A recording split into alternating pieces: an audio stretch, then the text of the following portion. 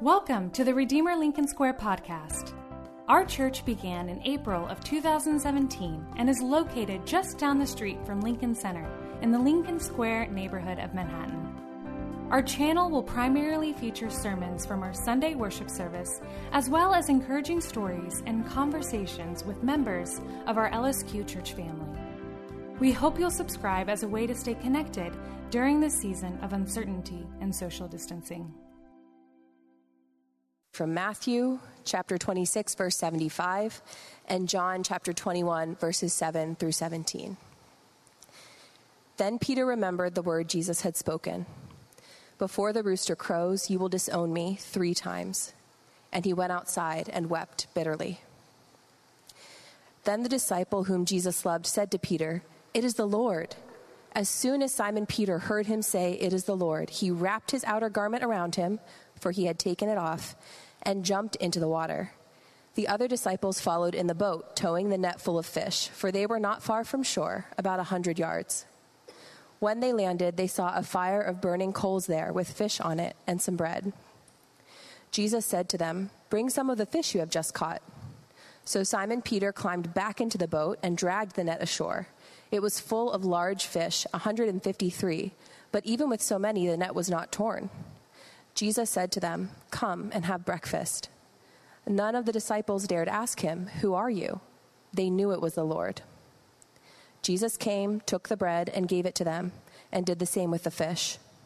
This was now the 3rd time Jesus appeared to his disciples after he was raised from the dead. When they had finished eating, Jesus said to Simon Peter, "Simon, son of John, do you love me more than these?" "Yes, Lord," he said, "you know that I love you." Jesus said, "Feed my lambs." Again, Jesus said, "Simon, son of John, do you love me?" He answered, "Yes, Lord, you know that I love you." Jesus said, "Take care of my sheep." The 3rd time he said to him, "Simon, son of John, do you love me?" Peter was hurt because Jesus asked the 3rd time, "Do you love me?" He said, "Lord, you know all things. You know that I love you." Jesus said, "Feed my sheep." Amen.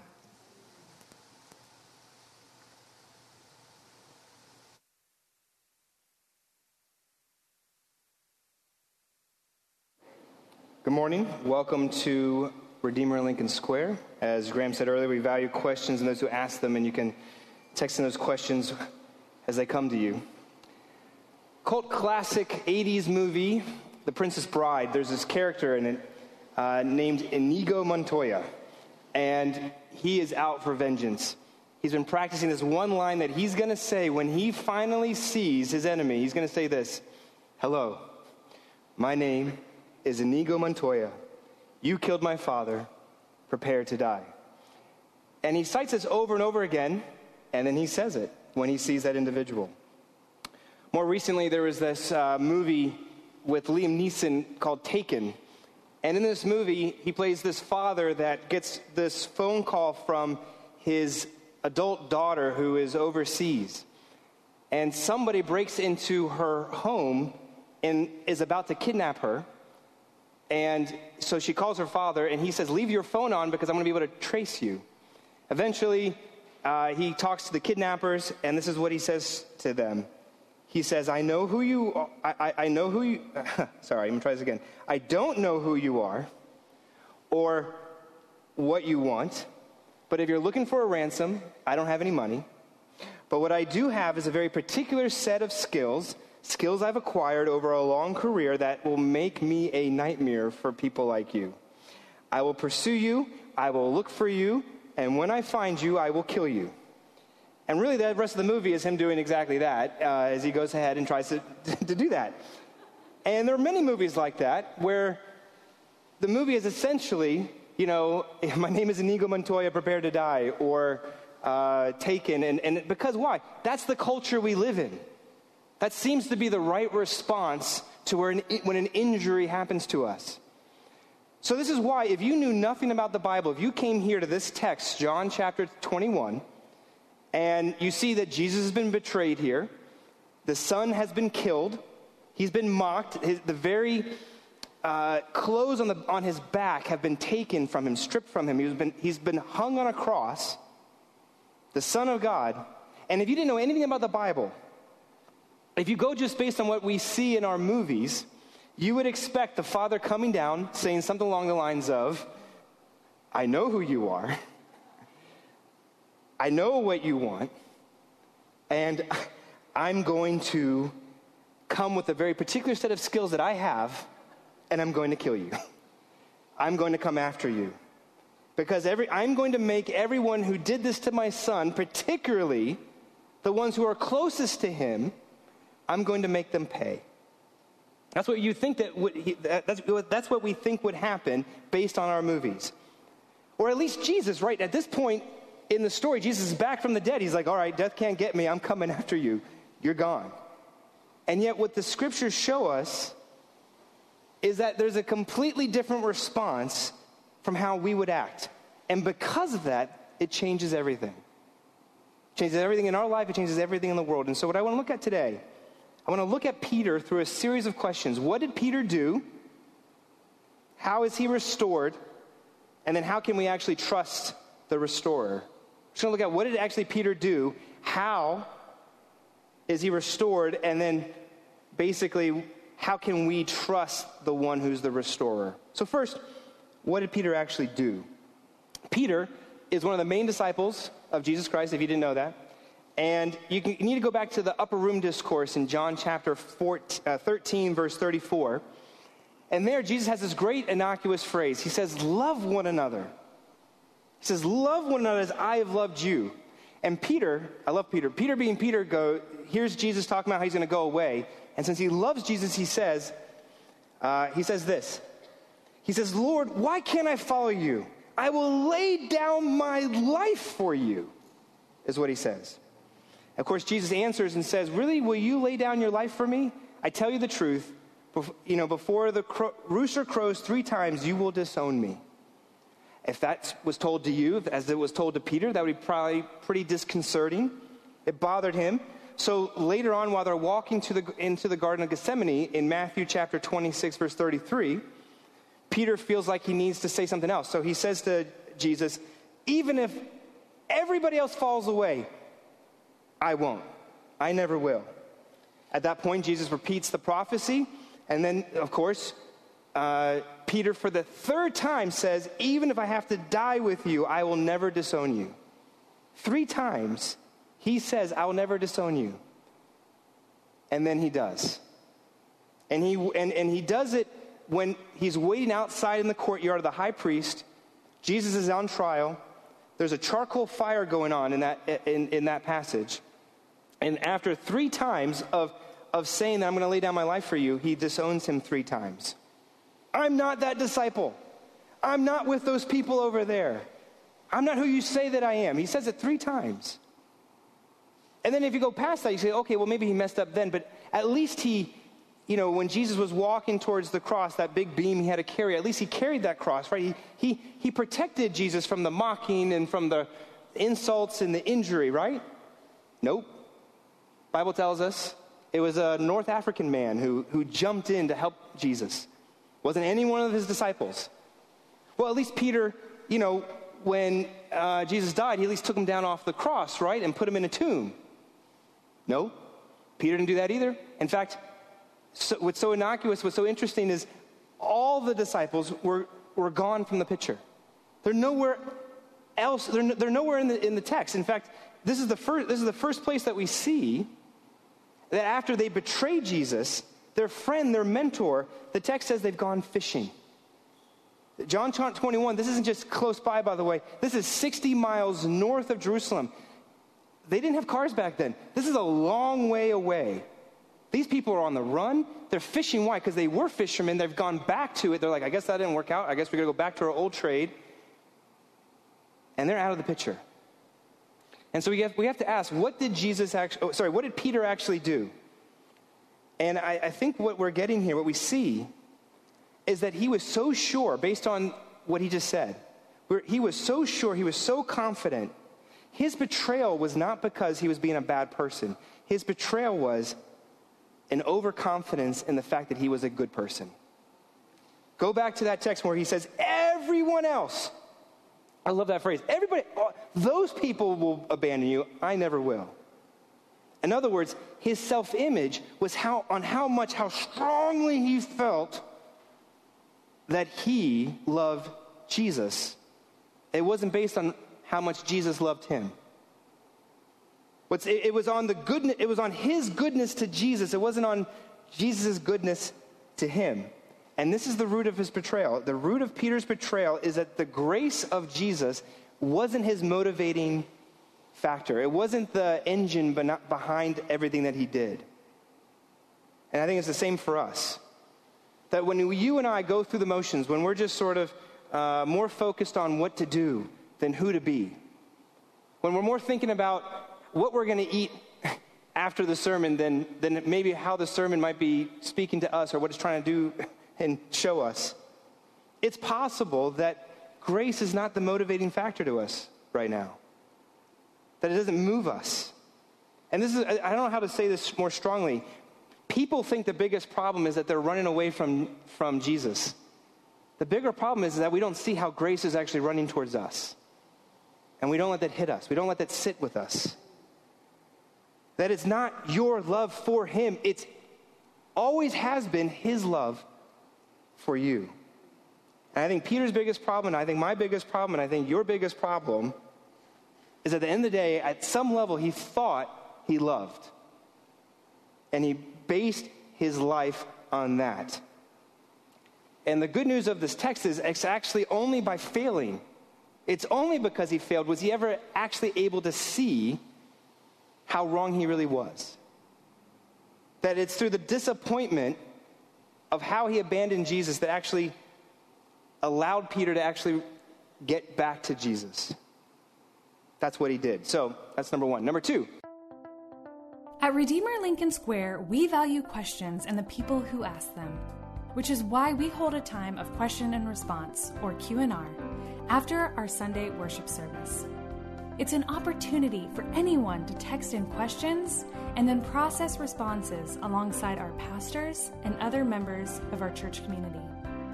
If you have questions that you'd like to process, feel free to email us at lsq@redeemer.com or join us for our virtual worship service on YouTube every Sunday at 10:30 a.m. Eastern. You can find our YouTube channel at lincolnsquare.redeemer.com/YouTube. All right, well, how's he actually restored? Jesus restores through two processes, toughness and tenderness. And we need to look at both. Let's look at toughness and tenderness. First, Jesus is tough. Go back to verse 9, look on your text, and there's a charcoal fire, which this is one of those fun things about the New Testament. The word charcoal fire only shows up 2 times in the Bible, in the New Testament. One time is when Peter betrays Jesus. The second time is right here. So there's a recreation of the moment of Peter's lowest point. And then if you go to verse 15, Jesus confronts Peter. And he asks Peter 3 times, "Do you love me?" And I think because we're modern individuals, we look at this text and we think that's kind of cruel. Like, kind of give it up, Jesus. Why? I think here's what goes on in our head. We go, Jesus is saying this, "Hey, Peter, do you love me? Huh? Do you? I mean, it's just, we feel like it's kind of like a rabbit punch, a little bit kind of cruel and a little bit petty, right? But that's because we're reading this with our modern minds. Really what's going on here is that you and I, New Yorkers, our culture, we don't do conflict well. And you know how I know that? Because look what happens. When conflict happens to you, you know what you really do these days? You ghost. You pull back. You don't reply. You end the relationship. You don't text back. You don't confront. You don't actually engage.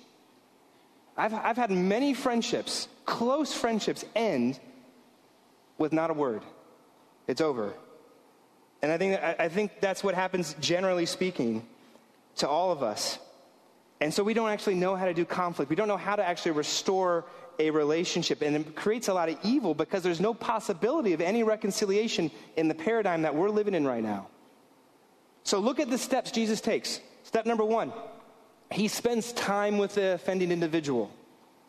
This context here in John 21 they're having this sort of fish by the water party, and Peter shows up. You don't see Jesus go, "Oh, hey, Peter."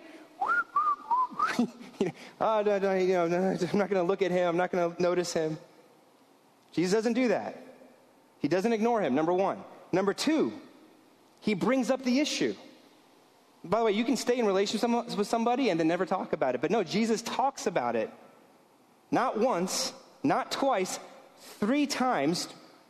And the reason why is to mimic the 3 denials and the 3 statements that Peter makes earlier. Number 3, he creates space for change. He doesn't just be in the situation with Peter. He doesn't just bring it up. And probably the most important part is he creates a space where something can happen. It's hard to see in our English text, but these 3 questions are all slightly different with different Greek words. And a lot of commentaries disagree about the nature why that's important. For us, what matters is that the repetition each time is bringing Peter to another step where, by the way, look at the 3rd time, verse 17, it says Peter was hurt. So that means there was a movement. It needed 3 questions to get Peter to the place where he's hurt. The Greek word here is of mental distress or despair or sadness. And when he gets distressed, there's a change in his answer. It's not just, "I love you," it's, "Lord, you know all things." That's an important distinction. Because I think what's happening for the first time, there's a break in Peter's self-conception. It's no longer what I love you. It's, "Lord, you know me. Lord, you know something. You see me." I think he's starting to see the error of his way is not so much how much he loves Jesus, but how much he already knows that Jesus loves him. And so go back to the paradigm. If you want a paradigm for how you should do conflict, put yourself in a situation with somebody else. Don't ghost them. Bring the issue up. Create space, though, for change. I bring that up because I used to work with college students, and they were like, "Should I confront my roommate?" And I'm like, "Well, what's your goal?" "To tell them how I feel." Not the right goal. Because that's not creating a space for the change. You need to put yourself in a place where you're allowing them to not stay in the state that they're in. It's a cruel thing to do, to leave somebody in a state that they shouldn't be in. But also the reason why you should create a space for change is maybe you have to be open to the fact that maybe you need a change. Maybe you saw something the wrong way. And you'll never be confronted on that if you never actually confront. You get to stay in that state they're in that state of ignorance because they don't know any better, but then you're in that ignorance, and so we're all a bunch of ignorant people thinking that we're better than somebody else, and then we don't actually ever have to tell anybody how we really feel. But when we create that space, it allows for change. Jesus does not leave Peter in his state. And so I guess let's turn this back onto ourselves now. Where might in your life right now Jesus might be confronting you? Maybe he's putting himself in invisibility of who you are. Maybe he's saying not once, not twice, 3 times to you. He's trying to get through to you to help you see something that you may not want to see. Where might that be happening in your life right now that you don't really want to see? I don't want to know. I see no evil. I hear no evil. I speak no evil. Where might that be happening?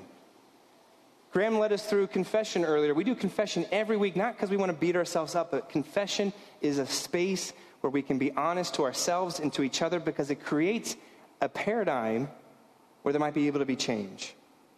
And so that's tough. That's tough love, number 1. But 2, there's tenderness here. Jesus starts with toughness, but there's tenderness. After every question that's tough, "Do you love me?" which would be really, think of your closest friend. Think of your closest individual. That person looks at you and says, "Do you love me? Do you love?" Over and over, that's tough. But then there's tenderness. Because the phrase after each one of those tough statements is, "Feed my sheep." And at first you think that's kind of a command, and it is. But there's a tenderness there. Because if he just wants to shame Peter, if he just wants to kind of knock him down, you just say the first question. You wouldn't say, "Feed my sheep." The word "my" is a possessive term. And sheep was in old ancient Near East, this was a precious commodity. Right? This was your livelihood for shepherds. So to say, feed my sheep, he's saying, Peter, you were the most untrustworthy. I don't trust you. You denied me 3 times, but guess what? I trust you. I trust you with my sheep. That's tenderness. You were wrong, Peter, but now I'm going to put you in charge. You abandoned me, Peter, but now here are the keys to the church, and I want you to lead everything else. And that's where this changes so much in our hearts, because at first we think Jesus is rubbing Peter's sin in his face, and actually he's rubbing Peter into his grace. You think Jesus might be trying to hurt right here, but he's actually trying to heal. I went back this week and I just looked at I love all those YouTube videos where there's like the little child that's in the eye doctor, waiting room, and the kid's struggling because they're touching his face. They're trying to put glasses on, and he's like, ah, and then for the first time he can see. And there's just this like, whoa. And there's a version of this with hearing aids or implants, right? They can't hear. And yet and they're struggling, I don't want to, and then for the first time they can hear their mother's voice. And that's when they realize, oh, I thought you were out to hurt, but you're actually out to heal. That's grace. Grace is always given. You don't get it. You don't take it. It's given to you. It comes to you. And it's only then that the phrase in Romans 5, while you were sinners, Christ died for us, that phrase makes no sense without grace. And when you get that, it's not just an intellectual concept, it's a personal, experiential move to us. Because real grace grabs us. Real grace breaks through to us. It comes after us. Go back to our text. Remember how I said that these guys are 60 miles away? Look at verse 14. This was the 3rd time Jesus appeared to them.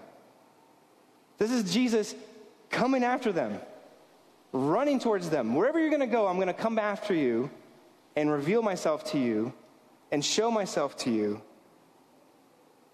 And Jesus is doing the same thing for you too. He's coming after you with toughness and tenderness. And if you actually got that, if you finally saw that, you know what your response would be? Verse 7. In verse 7, Peter says, it's the Lord. And as soon as Simon Peter heard him say, it's the Lord, he wrapped his outer garment around him and jumped into the water. It's actually kind of a funny thought if you think about it. I'm going to put on my clothes and jump into the water.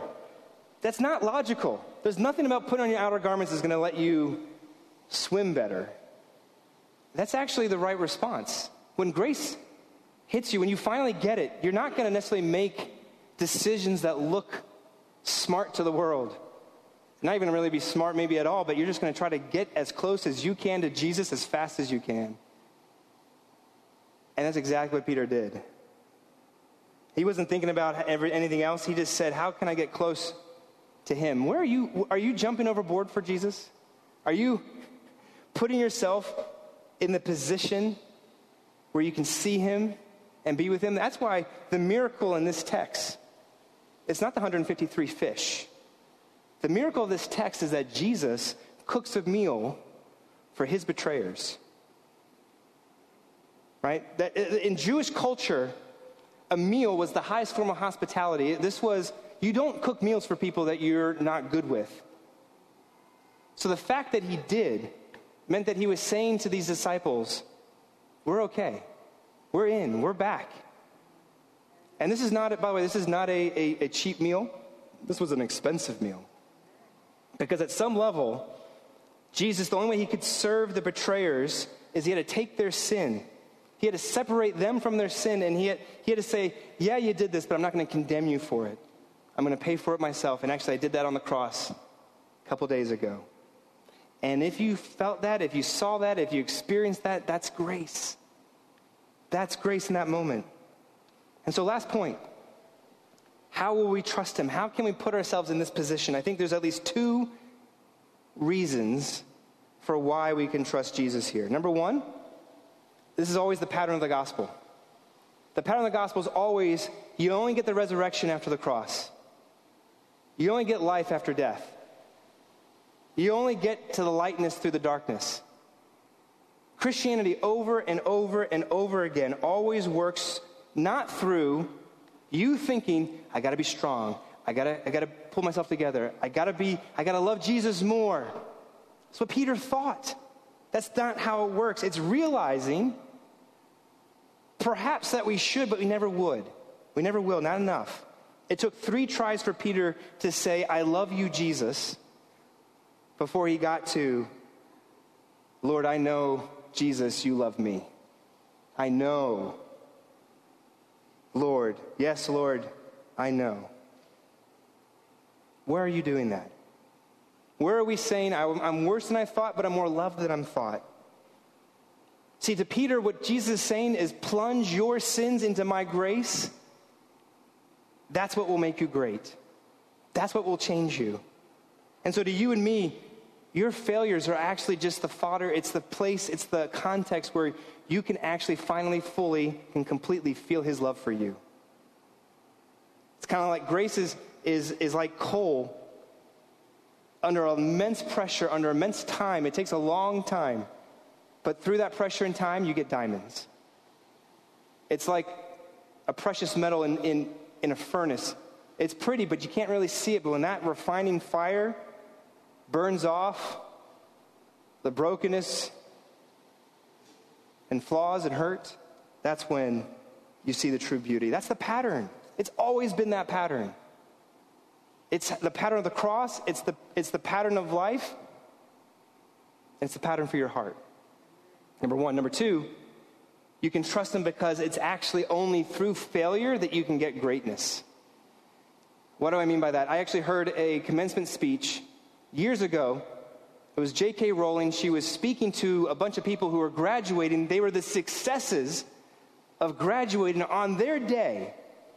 And she had the audacity to say, you'll never be great without failure. She said, it's failure that strips away the non-essential.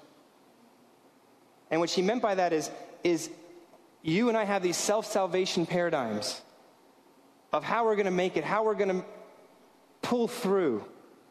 But failure knocks every single one of those things off and shows us that it doesn't work. And yet through that, go back to Peter.